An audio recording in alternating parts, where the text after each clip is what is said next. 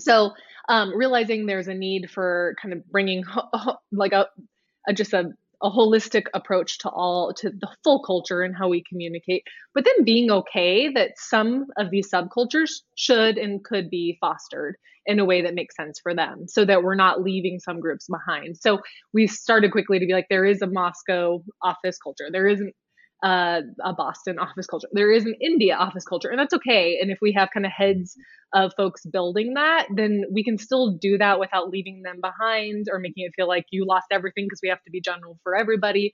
And then finding again ways to communicate more holistically. On a more individual, like team level, remote, I will say like backup change first and foremost is very much a part of our culture, like change and innovation. So I think being prepared for a merger, we were in a good spot because we already operated like that. I would say the same for remote. We do all of our business over Zoom. The customers we work with, the products we showcase, and my interaction with my boss always, there's always been a remote component. So when we went fully remote, I actually think the time zone was the bigger Oh, issue sure. because Yeah. not only are you remote like in the same time zone, you're now remote across countries time zones. So Mhm. that Mhm. was more is still has is difficult because you can't just jump on a call with someone when it's nighttime in the UK right now. So Yeah. um, so anyway, with smaller teams, the remote is very much the same tenets of in person, but probably more intentional. So Mhm. clear expectations, really clear communication, really clear performance. Are you doing well or you're not? Like having those conversations and making sure that people know where they're at. Because when you're alone, you don't get that feedback. You don't really know what you're working on. Mhm. Things can go really south. So I'd say like really needing to lean into that. Other aspects are building, helping to build those subcultures. So knowing that the boss to employee, that's not the only relationship that hopefully you're on a call with. So really building those kind of sub teams or those cultures so that people see or are on calls with other folks throughout a day. So it's not just they're Mhm. relying on their boss is really important. And then I guess my last thing is like, it's not just the boss or the company leadership responsibility to build culture. So some of this is like understanding your own remote environment, what you need, the flexibility you require. Are you at your desk or do you are at your kitchen table? And like Right. helping your employees to just be there for them, understand how they can build their own culture and their own experience so that they're not feeling alone. And then just little social norms. Like we always have our camera on, whether you're wearing sweats or not. We always have our camera on, Mhm. and that comes from me. I could have my camera off, and then my whole team would have their camera off. So like Right. really have to be intentional about like how we come together, how we talk, how we see each other. Because we are remote. So I threw a lot at you Mm. with that No, that's question. So feel that's free to great. dive in on any of those topics. But Yeah. yeah, Well, and I love how you focused on the zoomed in piece of, hey, yeah, obviously the individual, making sure that yeah, they're really cared for, that they're yeah, taken care of, and yeah, they obviously are part of a bigger culture, but then obviously the teams or the units that they're in, and then obviously the overall company, and really yeah.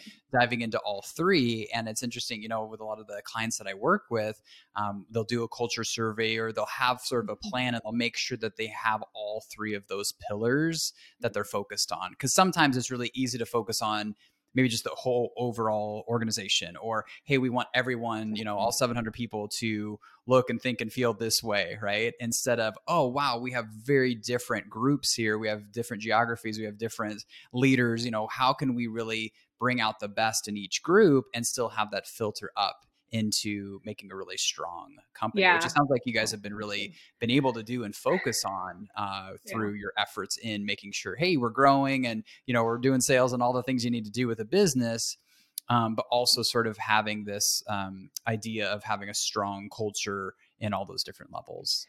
Yeah, and it's like definitely not easy by any means. I think like always trying to get that feedback loop of like what works, what doesn't. And like Right. even one of the aspects I didn't communicate, but we have Slack here. So just the power of even Mhm. offline communication or like something I wouldn't have anticipated, but like I give my cell phone to my team. Oftentimes they'll be like, can I just jump on a quick call? Because hey, it's 4 o'clock and they're at a soccer game with their kid and they need to answer a question. So just Right. that flexibility. So even the other communication streams outside of Zoom that people can really leverage and use. But even in that, amazing just the spectrum of people that maybe know how to utilize Slack and the technology or really struggle with Mhm. that. So we've gone to the basics of just like tips and tricks in Slack because it's a tool that's constantly changing, but can also like morph into like a time suck. So getting people to understand like how they can manage that just like they can email, just like they can Zoom. So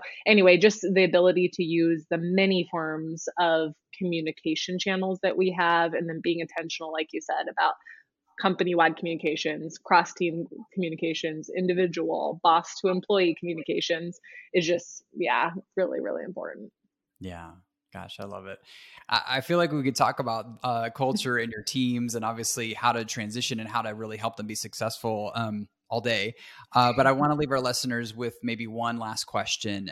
So, again, most of our folks who are listening are in some sort of leadership level, or they're aspiring to be, or maybe they're at a certain place and they want to grow to that next level. And with you moving from where you started and sharing your journey all the way up to being an executive vice president, what are maybe one or two pieces of advice that you'd give someone who's really focused on their career? They're really focused on taking that next step, and some things that really you feel like have helped you along the way.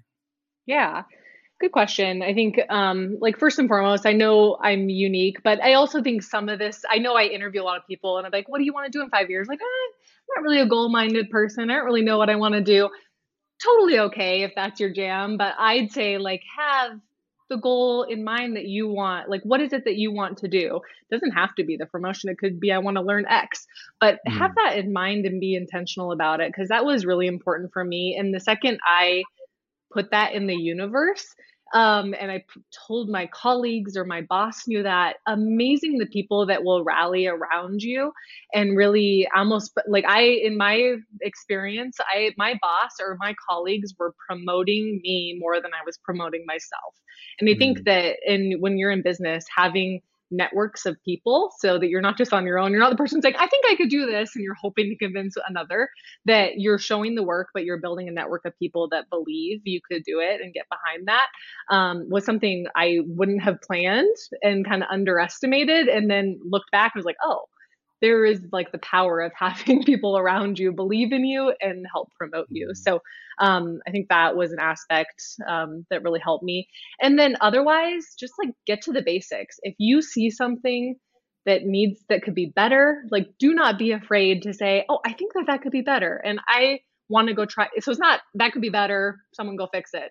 It's that Mm. could be better, or I see something that could be improved. And I think I could go do that. And if you work at a place that really allows for that kind of exploration and trial, go for it. Because those, Mhm. for me, those are the people that do that on my team are the rock stars that I really look at. And that was what I really tried to do. And again, when you're on a team and there's someone that's going to help the rest of the team by doing something, everyone's going to look to you and be excited about that. So, yeah, in general, yeah, get after it, do the good work, and have the goal and work towards it. Yeah, I love it. Thank you so much for Yeah, sharing all those thank pieces you. of info and just wisdom with us. And I love hearing your story. I love what you're doing. Your company, Lightcast, I know is making some big changes and there's some great ways, and is obviously growing a lot as well. So, Kara, Yeah. thank you so much.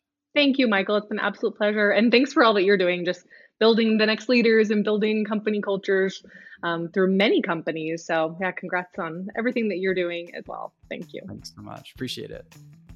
All right, that's all the time we have for today's episode. If you enjoyed it, please consider leaving a review down below. It helps us reach even more like-minded executives.